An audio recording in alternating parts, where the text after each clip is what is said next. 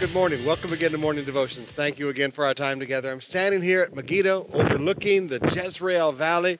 This is the place where the great battle of Armageddon will take place when Jesus returns and begins to rule and reign for 1,000 years. But I want us to go back now to his time on earth 2,000 years ago. In Mark chapter 8, beginning with verse 11, the Pharisees came and began to argue with him, seeking from him a sign from heaven to test him. And he sighed deeply in his spirit and said, "Why does this generation seek a sign? Truly I say to you, no sign will be given to this generation." And he left them. Three of the saddest words that you can read in the Bible. And he left them.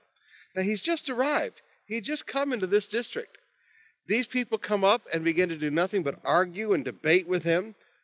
And he just leaves, got into the boat again, and went to the other side. Now, sometimes there's a leadership principle that we need to deal with. Sometimes you just need to leave. I mean, he told his disciples, if people don't receive you, dust off your feet and go to the next town.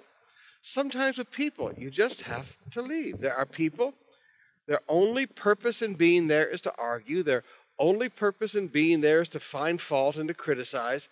You can't accomplish anything in an environment like that. And not because of you as a leader, but because of their hearts.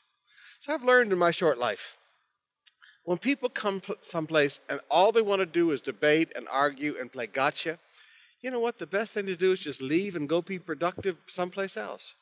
As a leader, you don't have to stand there and face all of the nasty attitudes of people who don't want to learn. Sometimes you just need to leave. Sometimes you visit a house and you're there with a good heart and you want to help people and they don't receive you. Sometimes you just need to leave. Sometimes you're doing a crusade and people aren't there. They're just there to criticize and find fault and play gotcha. And sometimes you just need to leave. Jesus was clear. If you're not received, if the ministry is not received, don't get in a fight. Don't get mad. Don't get bitter. Don't get angry. Just leave.